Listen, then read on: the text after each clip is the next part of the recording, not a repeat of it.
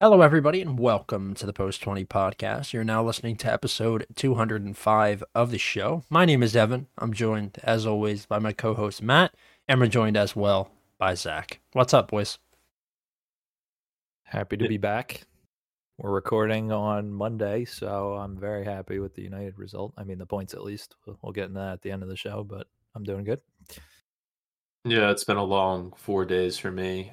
Very excited with all the matches and that, but wasn't fortunate enough to watch a lot of them. I had to catch a lot of the games on highlights. I still have a few I have to rewatch. So once we get to those certain matches, I'm not going to have as much details and stats and stuff about what I thought of the game. But still, we have the three of us here. We can handle it. But yeah, I was really excited, happy with my team's performance, what we got out of it. Maybe could have gotten a little bit more, but with the squad we had and now moving forward with the new players coming in, it's very exciting. So things are moving, and we're getting to the end of the summer, so it's positives in all directions for me. Yeah, me too. I mean, there is just so much to talk about. I knew that I was missing football badly in my life, but man, it is so nice. Well, I was sick this weekend, like sick as a dog, so I actually didn't work. Ooh, I sat at home with four damn, screens and watched every single game. I mean, I'm obviously really there's jealous. there's stuff that I missed just because it's hard to keep up with so many things going on at once, especially Saturday mornings, but I got to watch all of Friday's game. I watched Arsenal at 7:30. I got to watch all of Crystal and Sheffield United. Newcastle and Aston Villa was a screamer. Yesterday's games were both really good as well. And then today, that game fucking sucked, but there's a ton to talk about just because of the result and how undeserving, really, I think Manchester United were today. So I suppose we can get right into these games. Start off with Burnley 0, Manchester City 3. We kicked off the league at Turf Moor on Friday afternoon. Things got off to the start we probably expected, with Holland scoring a header in the fourth minute. He turned another one in. I mean, an absolute belter in the 36th minute. A left-footed strike that was just placed top left corner that I don't think literally anybody else is making first time. It was effortless, so good. Rodri scored again in the 75th minute, and then Anis Zaruri with a crisp red card in the 94th minute. Intent was definitely red. Tackle I thought was a bit soft, but yeah, Burnley not really up to the task on their first game back in the Prem. I don't know. I honestly don't think City looked that good. You'd look at their stats and say 17 shots, 8 on target, 66% possession, but this wasn't City even close to their best. And it was certainly a departure from last season. I think when I watched this game, they really, really missed Gundogan. Yeah, I think comparing it to an F1 car, I think this was Man City in third gear. I agree. Can go all the way up to eighth gear. And I mean, you saw with Pep Roulette with the starters, we saw Foden get the start this week over Grealish, Alvarez in behind Holland, which seems like a good move. And then Bernardo, who just agreed a improved new long-term deal with City. So those rumors are gone. And I think the Walker deal to Bayern is off now. So I think all their outgoings are pretty much done. Maybe Laporte's the only one left that could be heading out. There's talks of Ortega going to Bayern too, filling in that goalkeeper role for them. But yeah, it was pretty tame. Burnley couldn't really express fully how they wanted to play because City played pretty much how they want to, and just the talent gap is so massive that it wasn't even a really much of a competitive match. It seemed at times a practice session, training match, preseason, really just a preseason game, but extended by a week. So fitness was a factor. Burnley guys were just mentally drained afterwards, and I felt like James Trafford, baptism of fire, his first Yeah. Premier League game, 20 years old against his former club, the treble winners, 3 years in a row, Premier League champs. I mean, guy did as much as he could, and they picked up unfortunate injuries to Bayer. They're one of their main center backs, Josh Brownhill, their captain, didn't even start in this game. So it was an all-around bad mess. I was thinking before the week even started, their season starts next week. when they play a more manageable competitor. But yeah, it's unfortunate, and hopefully Company could take some positives out of it. Yeah, I mean there's things to be learned, no doubt. I don't think really this like surprised me at all. What did surprise me is that somehow since the last time I've seen Company, his body type hasn't changed at all, but his head has gained 8 pounds in weight. He has the biggest fucking head I've ever seen. It's insane. I was watching the game and I was like, "What's wrong with Company?" Like, I thought something was going on. Yeah, they have their next week match. Next week's match was supposed to be them playing Luton, but it's postponed due to Luton needing to upgrade their stadium. They need a little bit more time, Right, so they'll right. have the week. They'll have the week off until the last Sunday of the month. They'll be hosting against Aston Villa, who got a bit got their shit rocked this weekend. But yeah, they'll have a lot of time off, and I think I heard in interviews players said that, and staff said Company puts so much time and effort into preparations for each match, and now we're going to see if that continues on this year with all the teams they play and their schedule being a little more stretched out compared to last year, where they're playing 46 league matches and then early on in the cup stages. So it should be a more positive thing for them. I would say one positive that I forgot to mention was the high pressing they had early on in the match, That was good. specifically in the first half. They were winning the ball in great areas, stealing it off Rico Lewis, support passes out of the back. So Ederson had a bit of misstep, and they created a couple good opportunities. They just couldn't capitalize on it, and you need to against City because those don't come very often. But Yeah, unfortunate injury to De Bruyne, who we're probably going to see out for at least a month. yeah. It's starting to get to that time, I think, in his career. Maybe like you can't last forever in a system like City has. It's a lot of running. It's a lot of hustling. And I mean, KDB has had a fantastic career, and they just won the treble last year. So, take your rest. I don't think there's anything wrong with Yeah, that. and I think that's why they're looking at Paqueta as a possible replacement. Yeah. Um, any thoughts on Rico Lewis? I thought he was fucking awful, like genuinely awful. Zach, you want to take on that? With Rico Lewis, Yeah, I thought he was really shit. I mean, Kyle Walker's still on the team, so Yeah, he they kind of stinks played the too. same role last year. That right back role is something I'm assuming they're going to need to improve on. Yeah, I just don't like understand why. I know Cancelo's on the fringe now. Like he's not liked by Pep and he and Pep don't see eye to eye, but I don't know why you wouldn't try to settle your differences because for a period last year and the year before, Cancelo was like far and away the best fullback in the world. In my opinion, how he can get forward and play essentially as a midfielder as well, I don't know. I just think like that is so crazy that you're just letting him rot away while you try and use Rico Lewis, who has 15% of the footballing IQ. I don't know, and he's young too. Like I'm being harsh on him, but I thought he was Yeah. genuinely really really bad. Yeah, I think Pep takes the approach of we don't negotiate with terrorists. So if there's any negative mindset and the players don't want to be there, he's okay with them leaving. And now, obviously, that doesn't work with 99% of clubs because they don't have the resources that Man City does and Yeah, the academy and all that. So the club as a whole and the backroom staff and the executives and all those are occupied by coherent and competent people that know what they're doing, unlike other clubs who seem like they need to spend to get out of holes.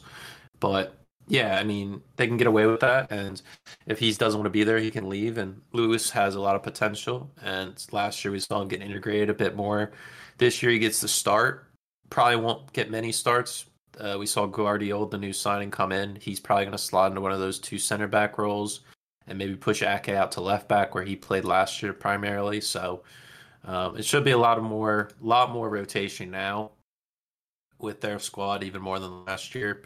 He's probably going to try to find who's the new Mahrez role, who's going to be his main guy in clutch moments to get winners, as well as who's that engine in the middle who can get things going. Because you have Rodri as the hold and pivot at times, and excuse me, if De Bruyne is not there all the time, they need somebody to create moments in the middle, and so they still have a lot of questions, especially when they get into those big matchups moving forward in the season.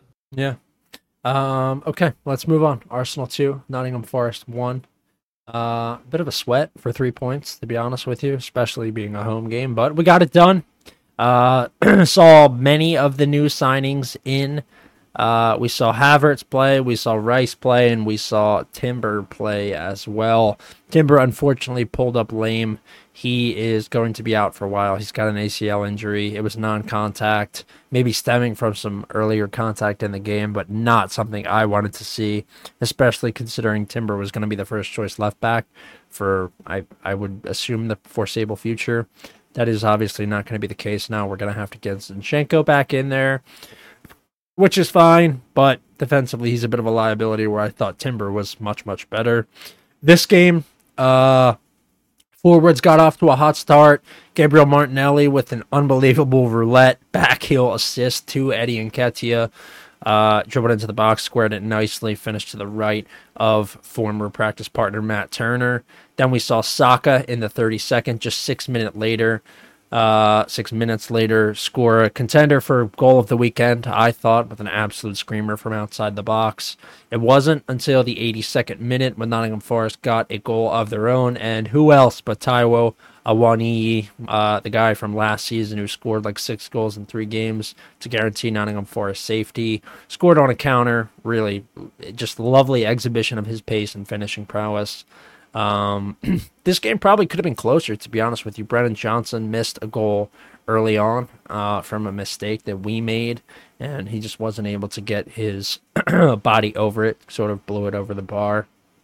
I think Nottingham Forest looked better than probably I would have expected them to come out and look.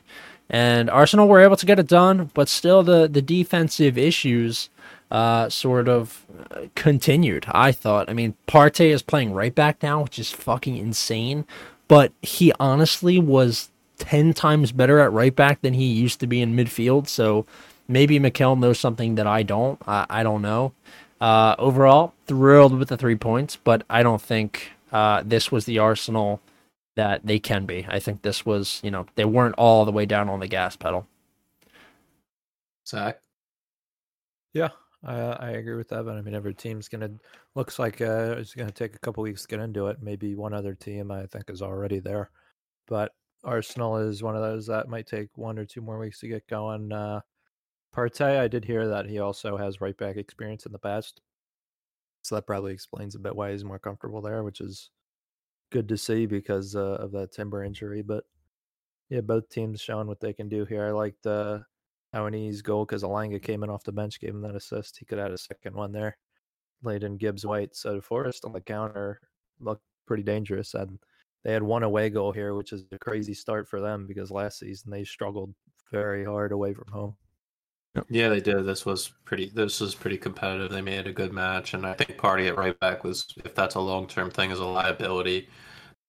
Gibbs White going at him down that wing was just skinning him every time he got the ball. Just his pace was not there for Partey, and he always needed cover from Ben White coming over, who is ideally coming across. So I don't know if that's just a short-term thing. Maybe he's trying to test out Havertz's role in the midfield now after the Community Shield where Havertz was up front and didn't get the job done, and Nketiah comes in and knows the system very well, and he gets it there.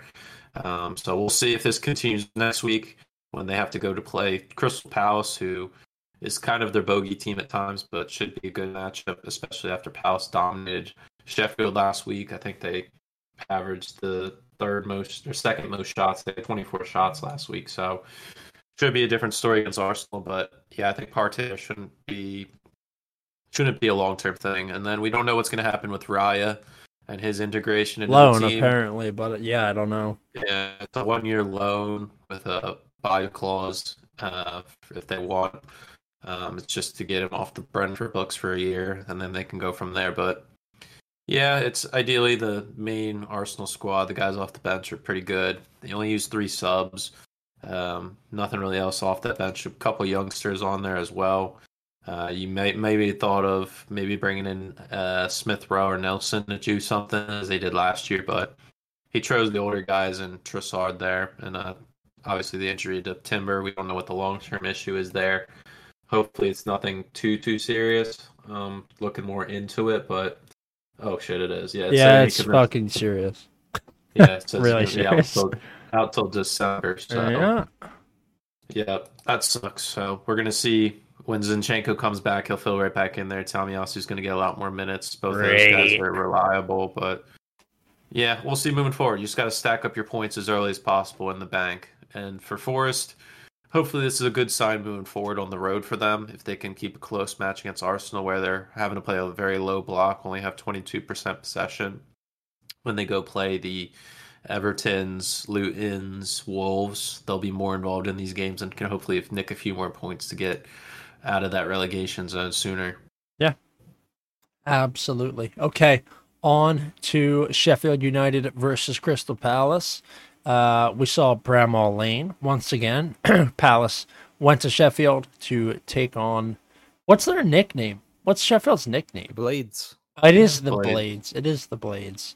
So the Eagles went on to take on the Blades. Crystal Palace with a comfortable 1-0 win. 1-0 maybe not indicative of the real story here. I felt that Crystal Palace were absolutely dominant. Tons of chances created, 24 shots, 8 of those on target, held 68% of the ball, and had nearly double or more than double Sheffield's passes. This was like a complete domination, to be honest with you. You had Edouard up top, Eze right behind him, Ayew and Schlupp outside, and then Doucouré Lerma playing defensive midfield with Tarek Mitchell, Mark Gahey, Joachim Anderson, and Joel Ward behind. Johnstone was in goal, and I just felt that this probably isn't the strongest lineup they can put out. I think Mateta is better than Schlupp, but that's obviously not my choice. That's up to Roy. But this is exactly what we were expecting in terms of a Palace performance. It was free-flowing. Eze had a ton of involvement. He was my first-round pick in fantasy, I think. And I was just really happy to see how they played. I think taking 3 points in your first week is really all you can hope for. And right now they're sitting in 5th place. They got 1 goal for and 0 goals against. So 1 spot below Arsenal and above both Manchester United and Chelsea, boys. Yeah, I think you got Eze in the 3rd round. Oh, was it late? Yeah, Who he's did one I of your take in the top 3 first? guys.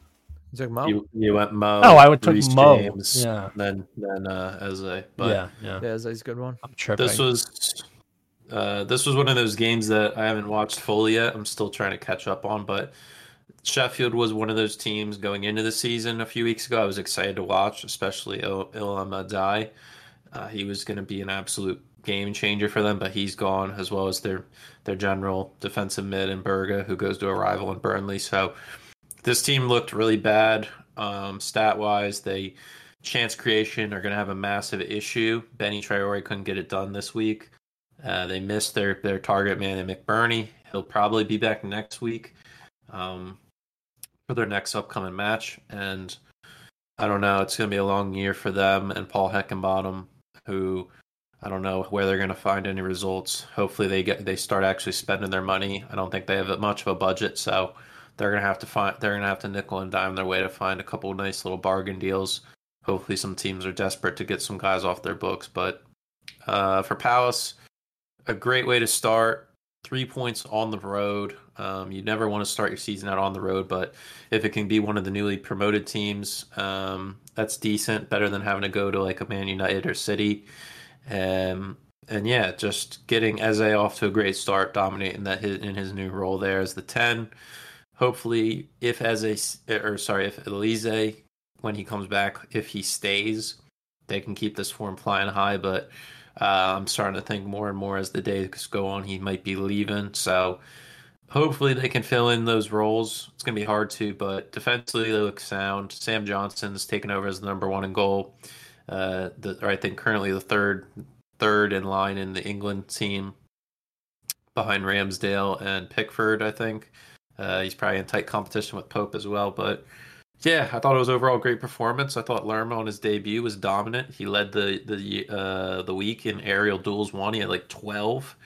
Him and Doucouré next to each other are absolute demons. They will absolutely fuck you up, and that allows Eze to have more freedom going forward, which is perfect for him. So they have a great system going forward. maybe one or two more signings for depth. If they can keep Olise, I think they have a strong chance to push up into maybe that top 10 area where some other teams might be dropping off. Yeah. Okay. We have Bournemouth 1, West Ham 1 up next. Do you remember what we picked for this game? I believe we both took Bournemouth, and Zach got a draw. He sent me his picks the day after, so he got that one right. Yeah. So I actually bet on a draw. I picked every single game right from Friday to Saturday. And then or not the late game Saturday. That one went crazy. So I had like 5 to win like $9,000, and I had a cash out, so I cashed it out. I had a good Saturday, but this one didn't go how I expected. When I said my pod predictions. We still saw Antonio up top. I don't know how, but he looks like a ghost. We had Dom Solanke facing off against Antonio. Jared Bowen was in. Benrahma, Fornals, Paqueta's still playing, even though we basically accept that he's a Manchester City player by now. Philip Billing in the midfield for Bournemouth. Rothwell, Max Aaron's in there. Milos Kerkez, who we talked about a little bit last week. And these two teams were only able to summon a goal apiece. 16 shots for West Ham, 14 for Bournemouth. 3 shots on target for the Irons and 5 for the Cherries. Possession actually edged in Bournemouth's favor. I was pleasantly surprised with Bournemouth. A little bit disappointed they weren't able to get on the sheet earlier. But Bowen had that goal in the 51st, and then Solanke had a strike late, so the two teams would share the points. I don't know how you guys felt about West Ham. They looked super mediocre to me. I think they were lucky to nick that goal in the 51st, but it was a nice piece of individual skill from Jared Bowen. I don't know. I'm still not sold on West Ham. I don't think this is a fantastic result. I think Bournemouth will be much, much happier with the point than West Ham will be. Zach? Yeah, I agree. I heard in recent years, at least, West Ham or Bournemouth have always struggled to get points off of West Ham in this matchup, at least in the last couple of years or so.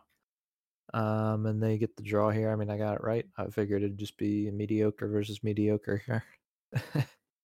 It seems like it was.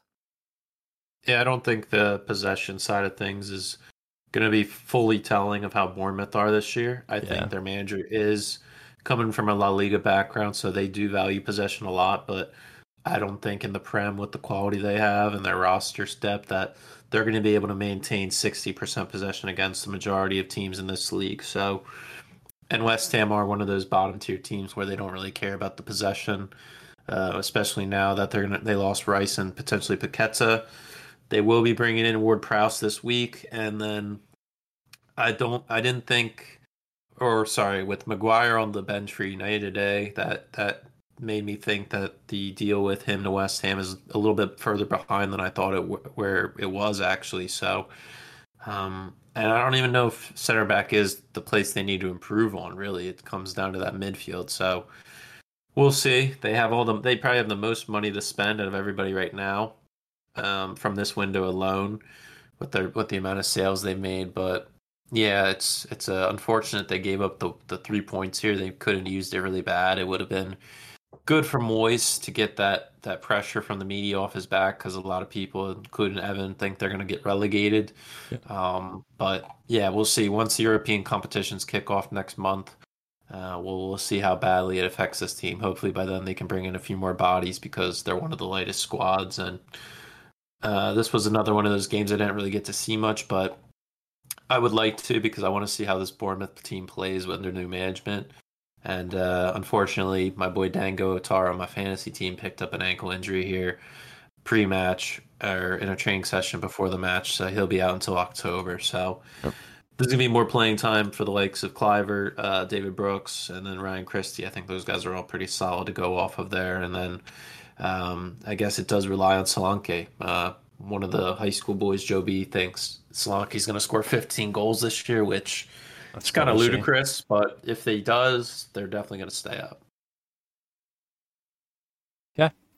All right. Shall we move on to the next? we have, oh yeah, Brighton 4, Luton Town 1. This game was a slow burn until the end. We had Solly March getting the scoring started for the Seagulls in the 36th minute. It wasn't until the 71st that Brighton added another with João Pedro. He scored in the 71st, and then we had Carlton Morris get one back. It was 2-1, looking like maybe Brighton would just ride it out, but that wasn't the case. They started to cook. They scored again in the 85th. Simon Adingra, a name I've literally never heard of, and then Evan Ferguson, a name we are all familiar with. He added one in stoppage time, 95th minute. Their total tally on shots was 27. They had 12 shots on target. Luton Town amassed 9 shots, and 3 of those falling on target. 71% possession for Brighton and just 29 for Luton Town. Game went how everybody expected. It just took a really long time for Brighton to really start cooking on the goals. We saw a little bit of James Milner. This was his 22nd start, 22nd year. So he's been playing in the Premier League for 22 years. This equals the record held by, do you know? Ryan Giggs. That's right, Ryan Giggs. So yeah, pretty sensational stuff, honestly, from Milner. Probably not the player that Giggs was, but still very impressive. What do you guys think of the game? Zach, you can start. I mean, this was just Brighton going to work. That's what I thought. Especially with the Adingra coming in. You said you never heard of this guy before. You're probably going to be hearing a lot more of those names pretty soon with the amount of money Brighton made off the Caicedo sale. Yeah. Their scouting team's going to work, and they're just going to be rebuilding, probably making more money in the future off of guys like that. But they look like they didn't even take a break. I mean, Mitoma and March were killing it on the wings. Gross taking up the attacking role that McAllister left him there. Yep. Which he kind of had already locked down before McAllister made his name there. And then they had Dahoud behind him playing that box-to-box role, who did a decent job here. Mm-hmm. So, I mean, it's just Brighton keeping pace once again. They're playing Luton, who's probably a relegation favorite here, but they beat them by a 3-goal margin, which is what you want to see from like a top club. Yeah, it could have been 6 or 7. The last 10 to 15 minutes of the match, you could tell Luton was absolutely exhausted. Yeah, they were cooked. The third goal was abysmal. As soon as I saw it on the replay, rewatching the match, I had to put my head in my hands because it was so bad. It was their player who is the first player ever to go from non-league to the Premier League, and it was just he tried to clear the ball and mishit it right into Adingra, who was 8 yards from goal, and he volleyed it right out of the air. I mean, it was just so bad. I felt really bad for the Luton fans, but they were absolutely hyped the whole match just for being back in the Prem. I remember one of the boys in the group chat put the optimism for fans of their clubs and the ranking all of them in the league, and Luton fans are like at 80-90% are looking forward to it, but I don't know how long it's going to be lived. For Brighton's sake, I really liked Dahoud in the middle on the ball. He was very versatile,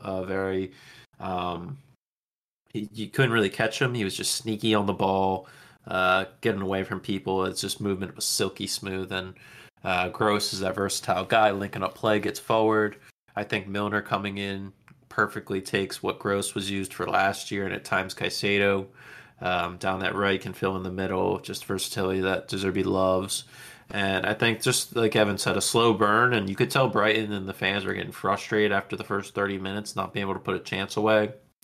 But Toma couldn't really get cooking. That Kabore on the right was locking him down early on. But things weared out, and then he got the ball into March, who put it away. João Pedro, Luton fans hated him because he played for Watford, and I learned that Luton and Watford are massive rivals. So he was getting booed anytime on the ball, and when he scored the penalty, he was loving it. Welbeck, good game. The back line was pretty tame. And then Lewis, the penalty decision for Luton, I didn't see where the handball was. It was a cross into the box. It hit Dunk in the back. I didn't see how it hit his arm. The referee didn't even go to VAR. He just gave the decision. Yep. I was very confused, but it was a lifeline to Luton, and it got Carlton Morris off on the mark. I'm sure he'll have another 5 penalties this year. That's pretty much where he's going to be getting his points. But Luton Town didn't have any creativity moving forward for me. Anytime they got the ball on the wing, they whipped it in, even if it was 1-against-5. That's the German cross. Yeah, so cross inshallah for them, it's not going to work very often, especially in this league. And if their fitness can't get up, they're going to be absolutely destroyed late on, especially with added time becoming more and more, or being longer and longer now. They're going to lose a lot of points late in games if they get an early lead. So stuff for them to work on. I'm sure this formation will probably be where they're going to be at for most games, with a 3-5-2, 5-3-2, however you want to see it. But yeah, not a good impression on me. Yeah, I think that's fair, and I think that's probably what pretty much everybody was expecting from Luton as well. Okay, let's move on to the next. Fulham 1, Everton 0. Everton's relegation starting off early. Fulham, despite not really looking that great and only tallying 2 shots on target, get one to fall in the 73rd minute with a goal from Bobby De Cordova-Reid. Everton looked better going forward than I thought they would. They had Mopai, and actually Doucouré was playing way further up the pitch than he probably ever should. I think Iwobi should probably be in that position that Doucouré was in, but what do I know? Yeah, I don't know. Like they actually shot the ball a couple of times. I think Leno had like an unbelievable game. He denied Mopai and Doucouré with really, really good saves. Patterson hit the goal, or the crossbar one time where the goal was just open. This is tough, man. Everton 100% should have had a goal in this game. They probably could have stopped the De Cordova-Reid goal as well. This could have just as easily been a 1-0 game to Everton as it could have been to Fulham. But again, Everton just not showing up to the point that they need to. They're gonna lose games like this all season long, and I think that's why they're gonna go down. I will say it was a change for sure. Like they looked way better going forward in this game than they did pretty much all of last season. So maybe they'll score a little bit more, but I still think defensively, like having Ashley Young, Michael Keane, and fucking Nathan Patterson is not really a huge recipe for success. Zach? Yeah, I don't really have much to add onto this one. I mean, this is a boring one for Everton. Yeah, it's boring. They surprisingly struggle at home compared to on the road here, and just by the books here as well, not scoring at home. They have like some of the best fans in the league too. Those people are fucking diehard for Everton, and they suck ass every year. It's got to be so hard being an Everton fan. Yeah, I thought Mopai cost him the game. Half of the He saves stinks. Leno had to made were Mopai shooting right at him. There was a clear-cut one. He was 6-8 yards out, and he poked it right at Leno, made his job easy. But I agree. I think Iwobi in that 10 could be better. I think they have to wait until Dwight McNeil gets back. But it seems like a lot of their investments going to the front line. I think they have a Portuguese forward coming in, and they're looking to bring another attacker in as well, which is definitely where they need to bring the talent in. Having James Gardner at right mid isn't a position of success for me. And yeah, I thought Everton deserved to get something out of this game the way they attacked. It was a nice change. The press was good from them. They held Fulham. Fulham did have more possession, but Everton held them in to have that possession in non-dangerous areas most of the time. And they won possession in good positions a lot more than they did last year. I thought for Fulham, Jimenez was absolutely useless. He did have a shot off the woodwork at one point, but he, in the build-up and anything, was trying to check down into pockets in the midfield and was getting absolutely none of it, no love. And when he was up top, they couldn't find him at all. But Mitrovic came in and did have a bit more of an impact. He has a bit more of aggression for him. And then the midfield three of Reed, Lukic, and Kearney is just very, very mid. No Pereira in the start lineup. Paulinho being out for a little while is really going to hurt them. And they were very fortunate they got away with one here. But next week against Brentford, they're not going to have that luxury. I like their back line a lot. The wing backs are very solid. They create a lot of good opportunities, and they're both nice on the ball. Diop and Ream, solid. Ream was a doubt to start in this game due to him recovering from that broken wrist, but he gets the start over new signing Bessie from from Ajax. And then, Leno had to stand on his head. Wilson, Willian, solid. They just need that number 9 to start popping off, and hopefully, if Mitrovic decides to stay after all the Saudi drama, he still may go. But yeah, they're going to need him this year if they're going to replicate what they did last year. Yeah. Okay, let's move on to the next one. We have Newcastle 5, Aston Villa 1. My mid-round masters, Sandro Tonali and Moussa Diaby, getting the scoring. Excuse me, started off early. A goal from Tonali in the 6th and a goal from Moussa Diaby in the 11th. Had the game sitting at 1-1, just 11 minutes in. And then Isak and the rest of the Newcastle attacking brigade took over. Isak with a goal in the 16th, a goal in the 58th. Callum Wilson getting on the sheet in the 77th. And then new boy Harvey Barnes in the 91st. End to end, absolutely shit-pumping Villa the entire day. Villa had a decent attacking performance themselves with Watkins and Diaby, Leon Bailey and McGinn getting involved, but just weren't able to get anything other than that goal in the 11th to fall. Their defense didn't look great, to be fair. We saw Tyrone Mings go out injured, had to be stretchered off.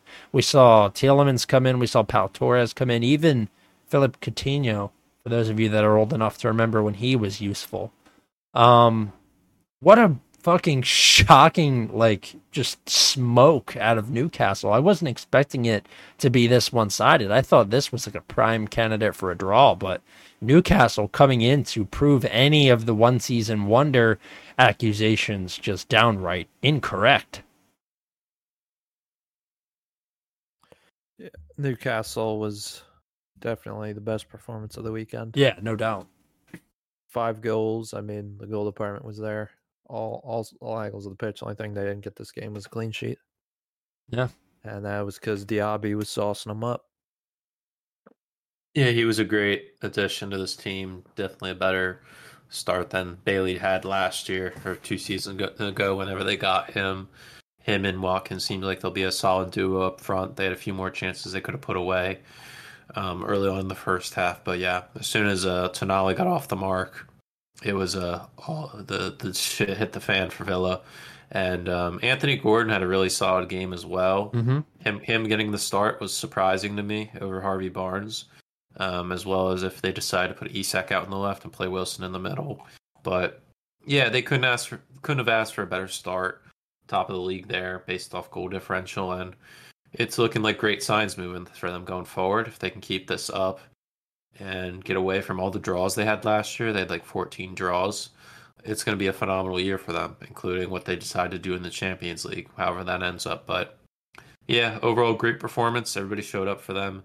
Villa, it was a bit surprising after the summer series and how they were playing. They looked very solid. Their attack moving forward was great.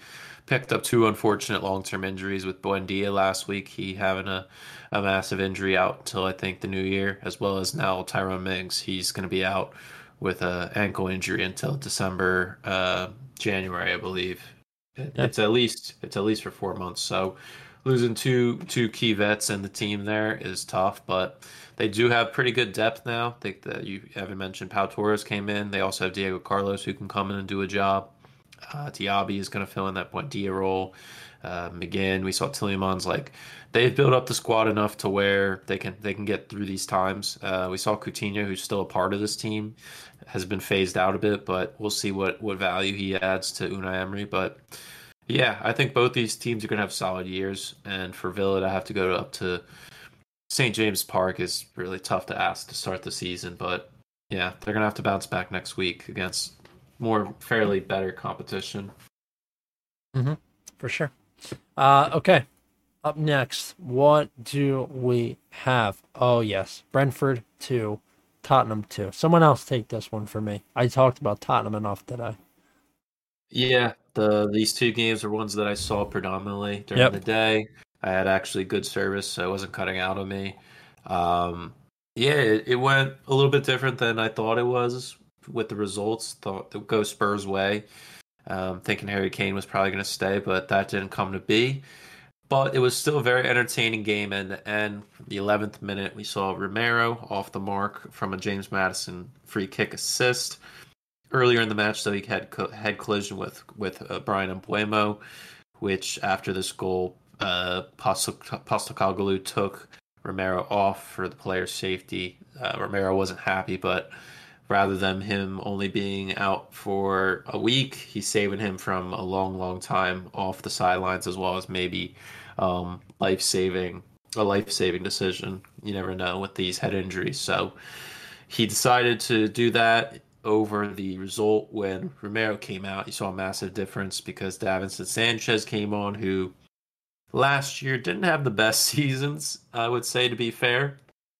And then penalty decision, Son fouled Mbuemo, he fouled Jensen, who went down. Mbuemo steps up for Tony, who's out, and secured the goal. And then they doubled the lead with a Jon Visa goal off a Rico Henry assist, who had a phenomenal game down the left side, really getting in behind those fullbacks that for Tottenham are leaving massive gaps, which could be a problem for Tottenham moving forward.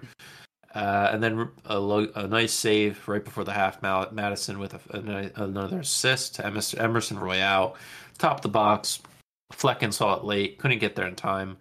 Went into the half 2-2, and then second half we saw tactical changes, a few more chances from both sides, but wasn't meant to be. They get to share the points there and walk away with some things to think about moving forward for Tottenham's sake. I would say I already mentioned that the Royale and Udugi both. Destiny.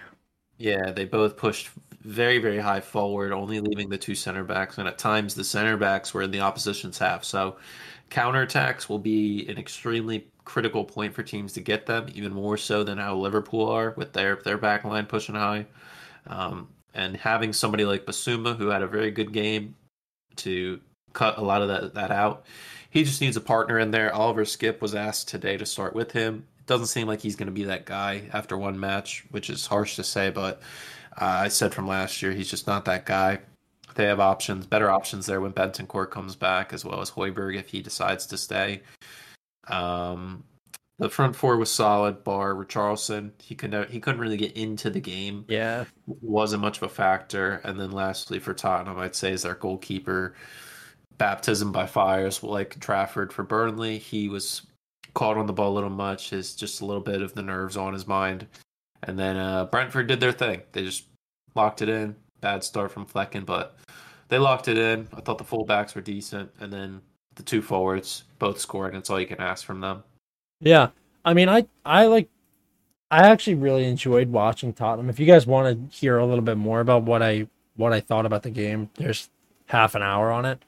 Pretty much, but I thought the tempo and intensity was extremely improved from last year. So I, for one, am positive about this game and Tottenham moving forward. Just every single pass, this is what I said earlier, every single pass seemed like it had intent and there was more pace on the ball. They were ready to go forward at, every single moment. The negative play was minimalized. I thought the useless passing around, useless chops, like all that stuff was out.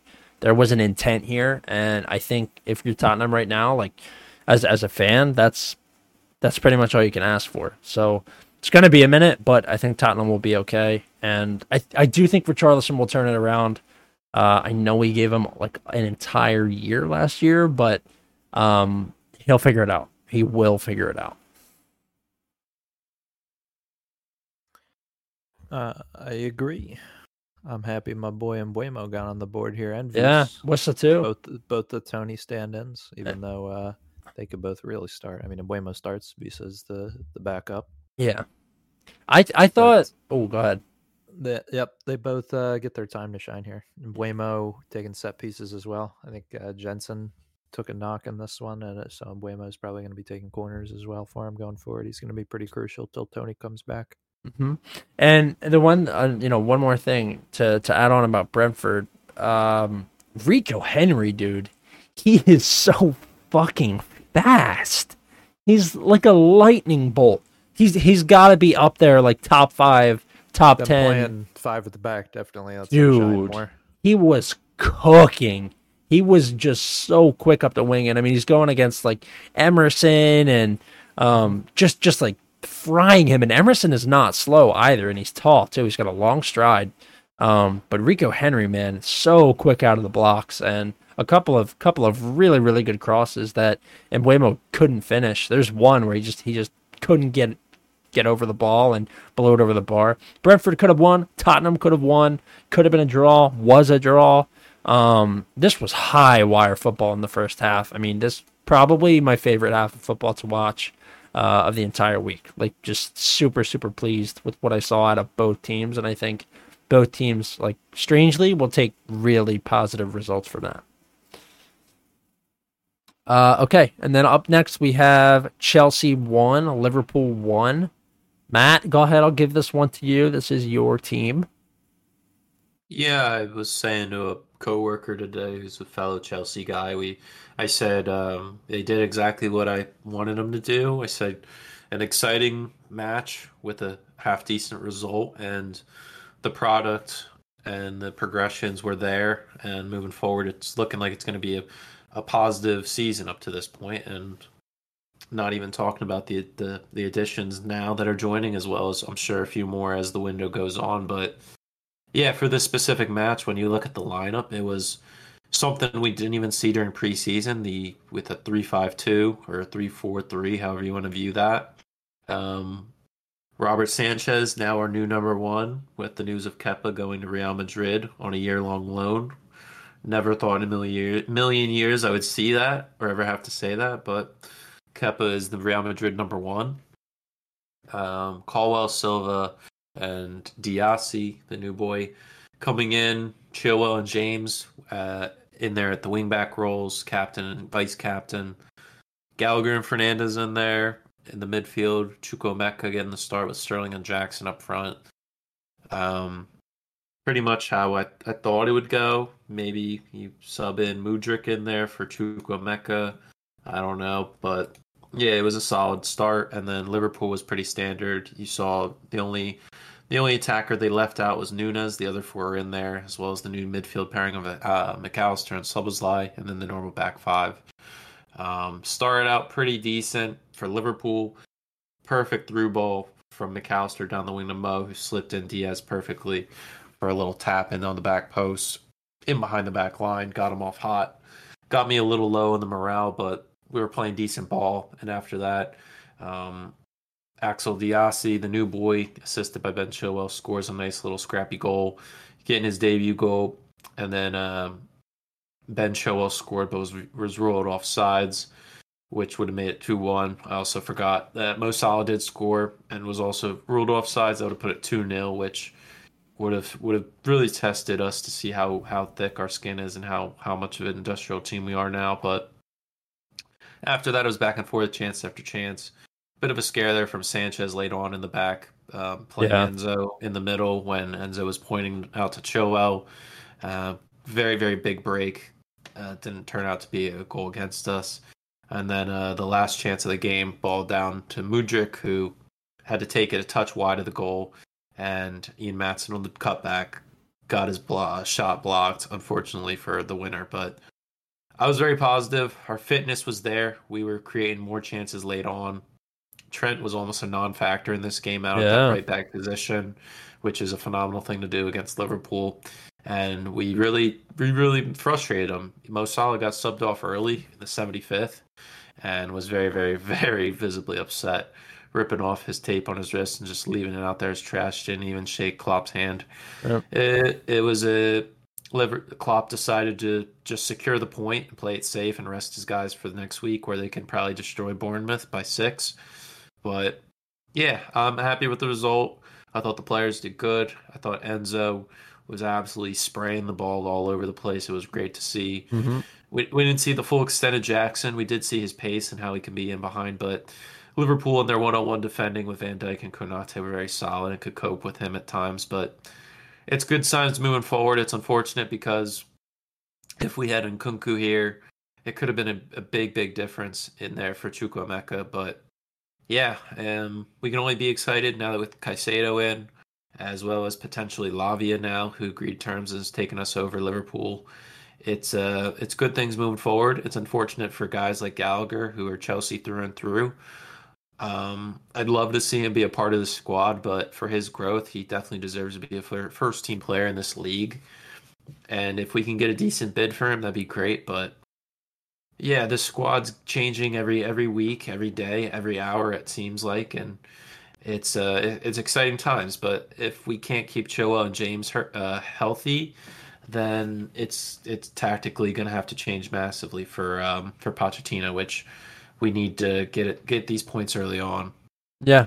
I think Liverpool are going to not struggle, but teams that have experienced center backs, like guys that have been playing for a long time, no matter what league it's been, as long as they've been playing for a long time, they're going to be able to contain Liverpool's attack so much more effectively.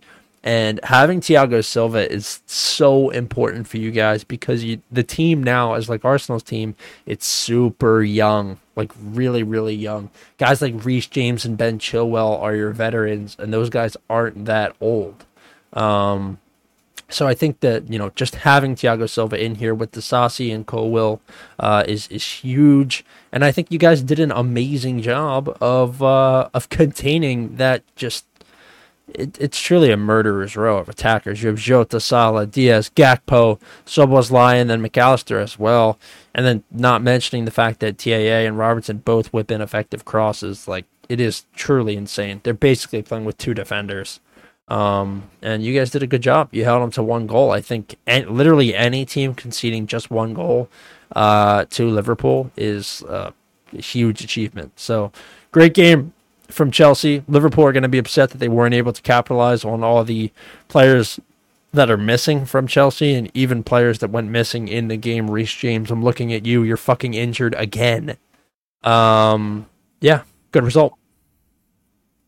How's he injured again? I just don't understand. He's fine. It's just fitness. He was just scabbed. Okay. But I think that's regularly what we're going to see. I think he'll be a regular sub around the 80th minute mark. I mean, he runs a lot, but like when I know he walked off the pitch, like I watched him walk off, but then I looked at my fan tracks and it's like out for next Sunday, fitness issue.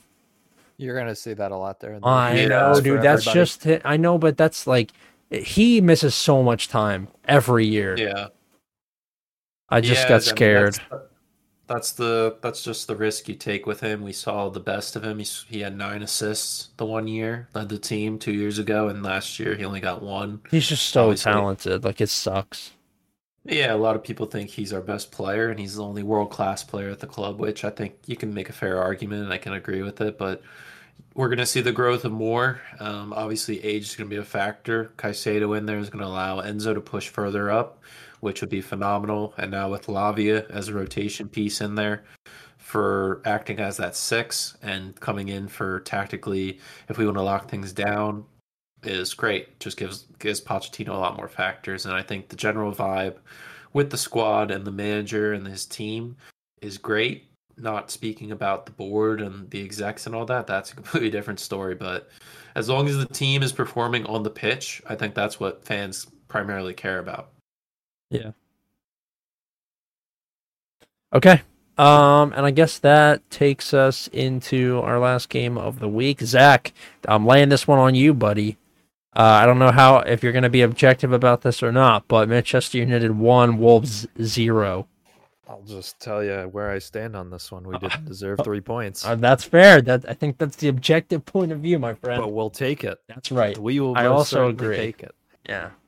I mean, the team performance. I just sum it up in a few words for you. We weren't ready. Yeah. We weren't ready for week 1. Need a couple more weeks to warm up. It looks like I was saying to Matt earlier. It looked like Rashford was playing out there. He forgot to do his summer book report. Yeah, he had his mind on other things. Yeah. But yeah, what about your passing wingers? Wasn't there for everybody. I thought Anthony played like his valuation was at $1 instead of $100 million. Yup. I think Sancho should definitely start in this team. He was the guy I was expecting to that didn't, but makes sense that Garnacho did. He was one I of the thought best he of the was okay. preseason. I think Garnacho is going to be a regular in the team all year. He's earned it. Yeah. The wingers in this team are definitely the ones you're going to see rotated the most. Mount coming in. Oof. I mean, he needs more time in the oven as well. He was nervous all preseason, I think. He's still on Well, preheat. He's going to be 007. That's Mount, dude. It's coming. He'll get there, but he needs more time. It's just nice that he's got Bruno and Casemiro around him, who I think are going to complement him well come whenever he's ready. Yeah. The midfield just got exposed in this one. I mean, Nunez was running through us nonstop. Yeah, he's good, dude. In every area except finishing looked solid in this one. Craig Dawson and Max Kilman looked like world class, like team of the year center backs at times in this one. Just how many times they were stopping us. Yep. But I mean, there wasn't too much threat coming in. Our one chance was the 76th minute. It was a cross from Bisaka after a corner breakdown. Varane had stayed in the box. He got up for the header and he won it. Mm-hmm. It's probably going to be his only goal all year. I don't think he scored last year. He did not. But that was the defining moment of the game. We took our chance and Wolves didn't take their 6 shots on targets from 23. I mean, the 6 on target, I think we're all right at Onana. Pedro Neto had a clear look at goal. He had time to take a touch, take a smoke, and then take a shot. But it was just right at Onana. He just couldn't believe how shit his finishing was. Yeah. I don't know.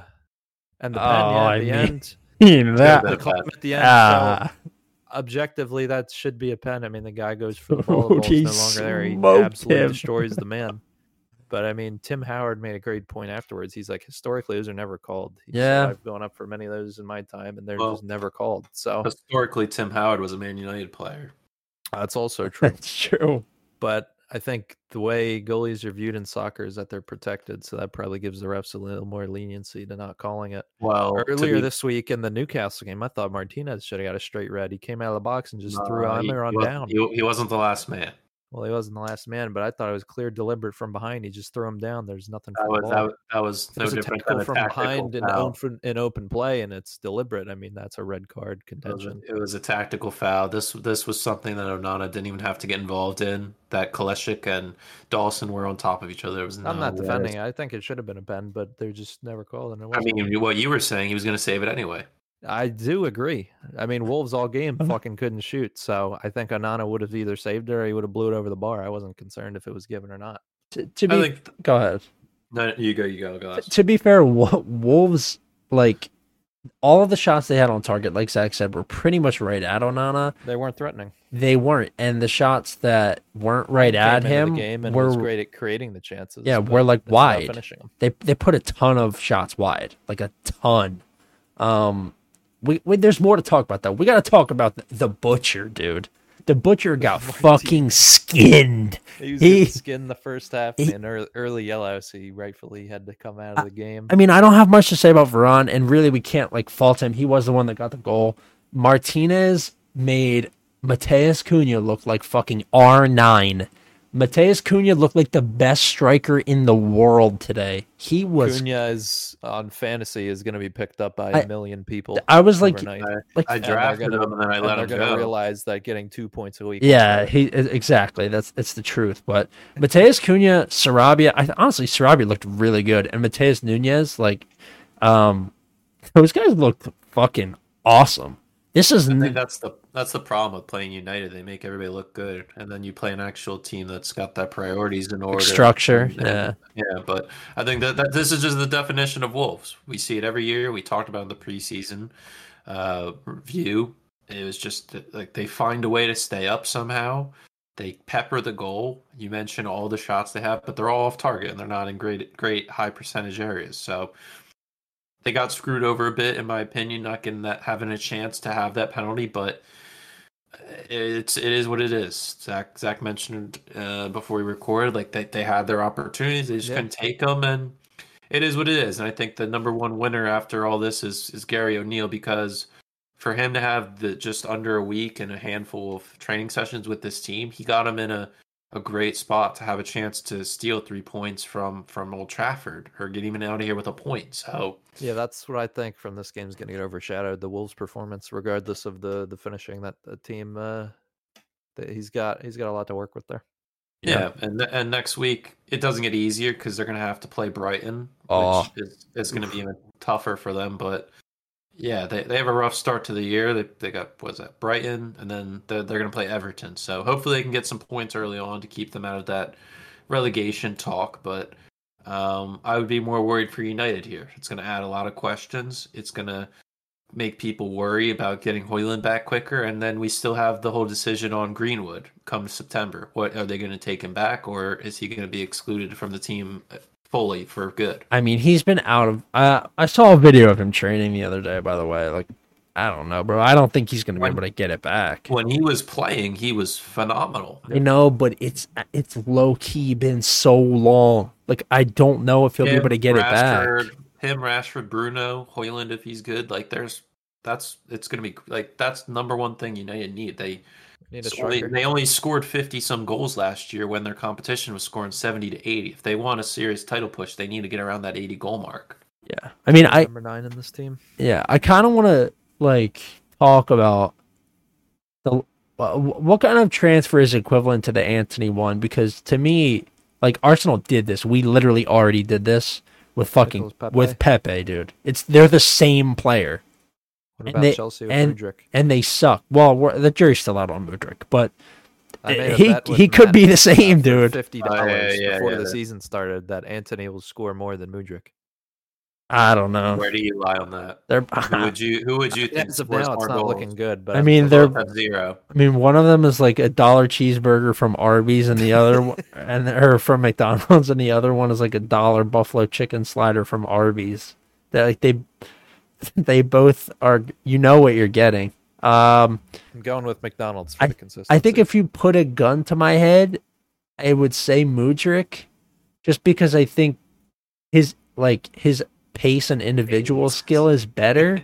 That's what lures you in, though. I know. Antony gets at least 2 looks a game from the top right of the box. I think Antony is going to get. Yeah, but I don't know, Zach. He had a couple today, but he hesitated to shoot. I don't know why. He had a lot of chances today. Like, I think if you put any other winger, even like the wingers that are on your bench, if you put Sancho in those positions, I think he scores. Showed that he deserves to start out there. Yeah, and I fucking don't like him either, but I still think Garnacho should be a super sub. I don't think he's the starter. I don't think he's ready to start yet. No, I think Sancho just has plug to be Sancho in there. Yeah, definitely. I mean, I think you have to, like, as United right now playing this, like, it really is counterattacking football, kind of. Especially when Casemiro's not like totally up to snuff. You can't build it out of the back as effectively. Casemiro really didn't look that good today. I think you can do that. Like, you have the luxury of just plugging and playing wingers, and whoever looks the quickest in training that week, you just fucking throw him in there. And it's gonna be Antony a lot of the time. He is quick. He's just, I think his decision making is shit. It like, it's today. bad.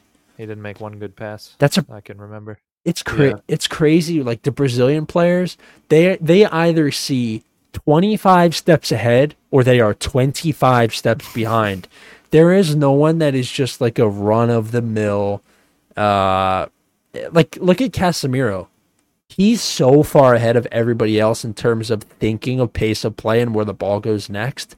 And then you have Antony, who is just fucking so useless. David Neres comes to mind. Like, all of these guys. To be fair to Antony, I think Casemiro comes with a wealth of experience playing at the highest levels with Madrid for so long, and he comes in as a top-notch player in his position. Where I think Antony and Martinez get more criticism specifically because they are Ten Hag guys. They were brought in by him specifically. They also have cringe-ass haircuts that piss me off. And it doesn't help when they make themselves stand out a bit more, but still, I mean, that's what they're going for. They can do whatever they want, but if they're not getting the results on the field, people are going to criticize them even more. But we know Martinez can put in phenomenal performances and be strong. He's going to have the occasional stinker. Hopefully he doesn't turn into the new Maguire when Maguire leaves. But yeah, I think it's a long year early on. Get this one out. You're going to need luck in this league too. That's something that people don't talk about too much. we got it. And you used one bit of coin there.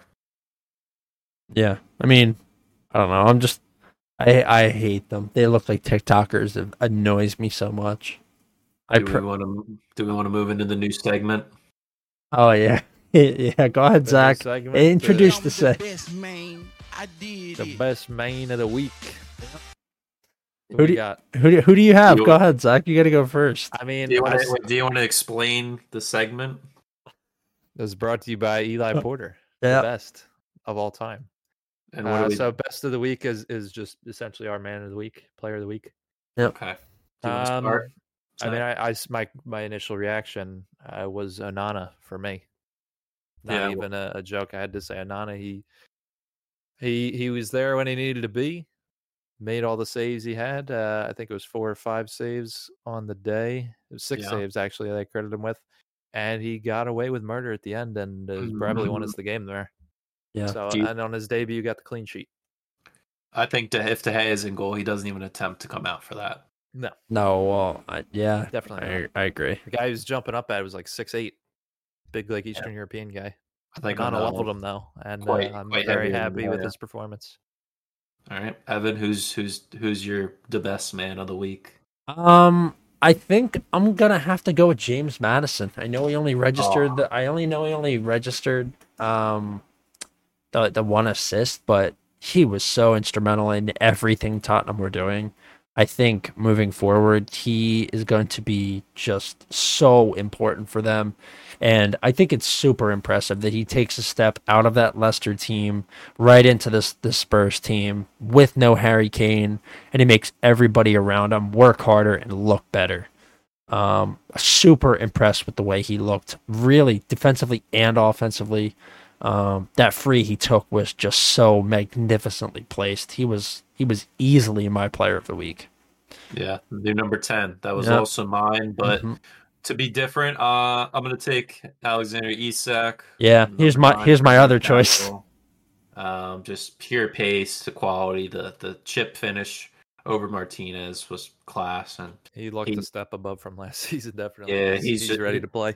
Yeah, he's just next level. He's definitely a guy who's going to be pushing for that golden boot with the likes of Salah and Haaland.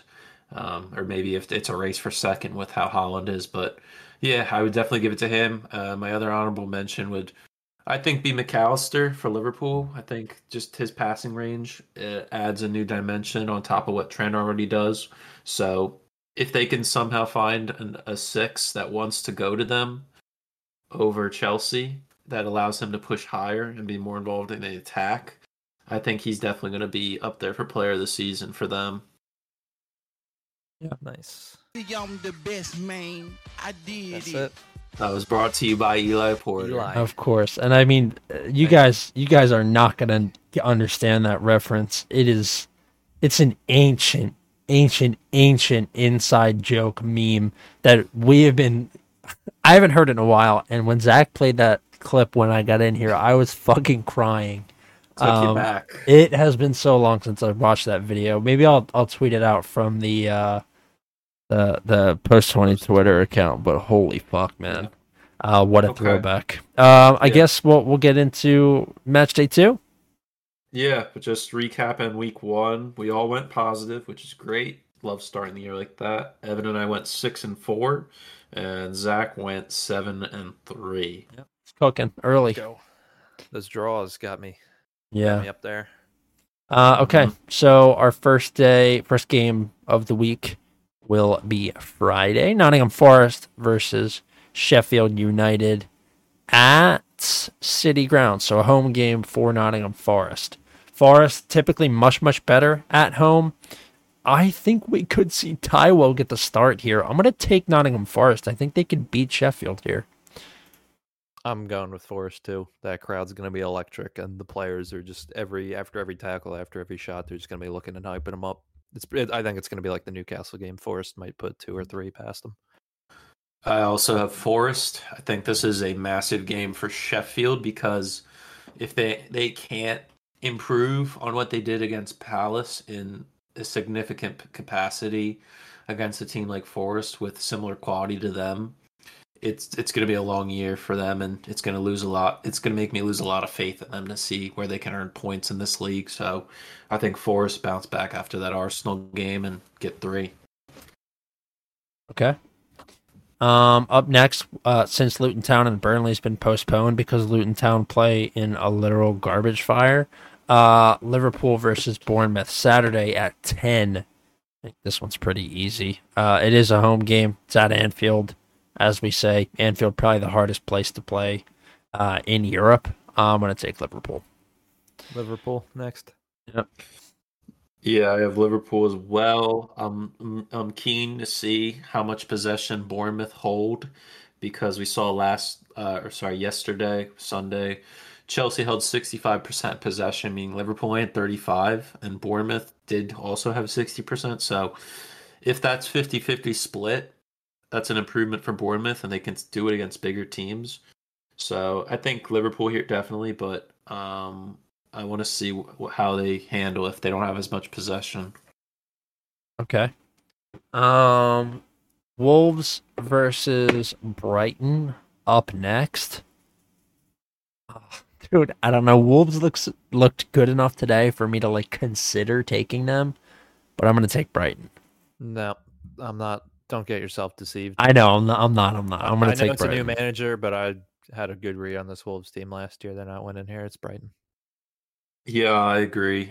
There was a little bit of doubt in my mind for Brighton. They do play better on the road, and as I mentioned before, I think United early in the season make teams look better than they actually are. So I think Brighton here definitely at least by 2. Okay. Up next, Fulham versus Brentford. I'll start swapping picks. Matt, who do you have here? I got Brentford on the road. I really don't like Fulham's midfield with Lukic and Reed. I thought Lukic is very mid and Reed can't maintain what Paulinho brought. So I think Brentford here on the road is a good pick. They're definitely going to be a spoiler team this year a lot.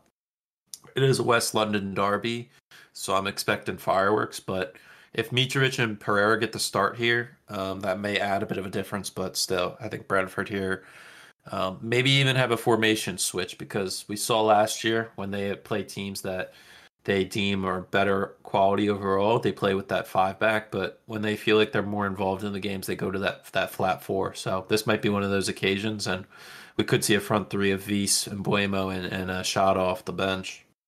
Yeah, I think I'm gonna take Brentford too here. Zach, who do you have?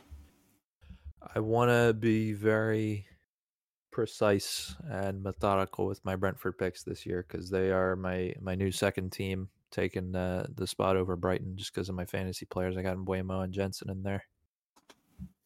So I got them dead on with the draw last week versus Spurs. I said they were going to have a weird one.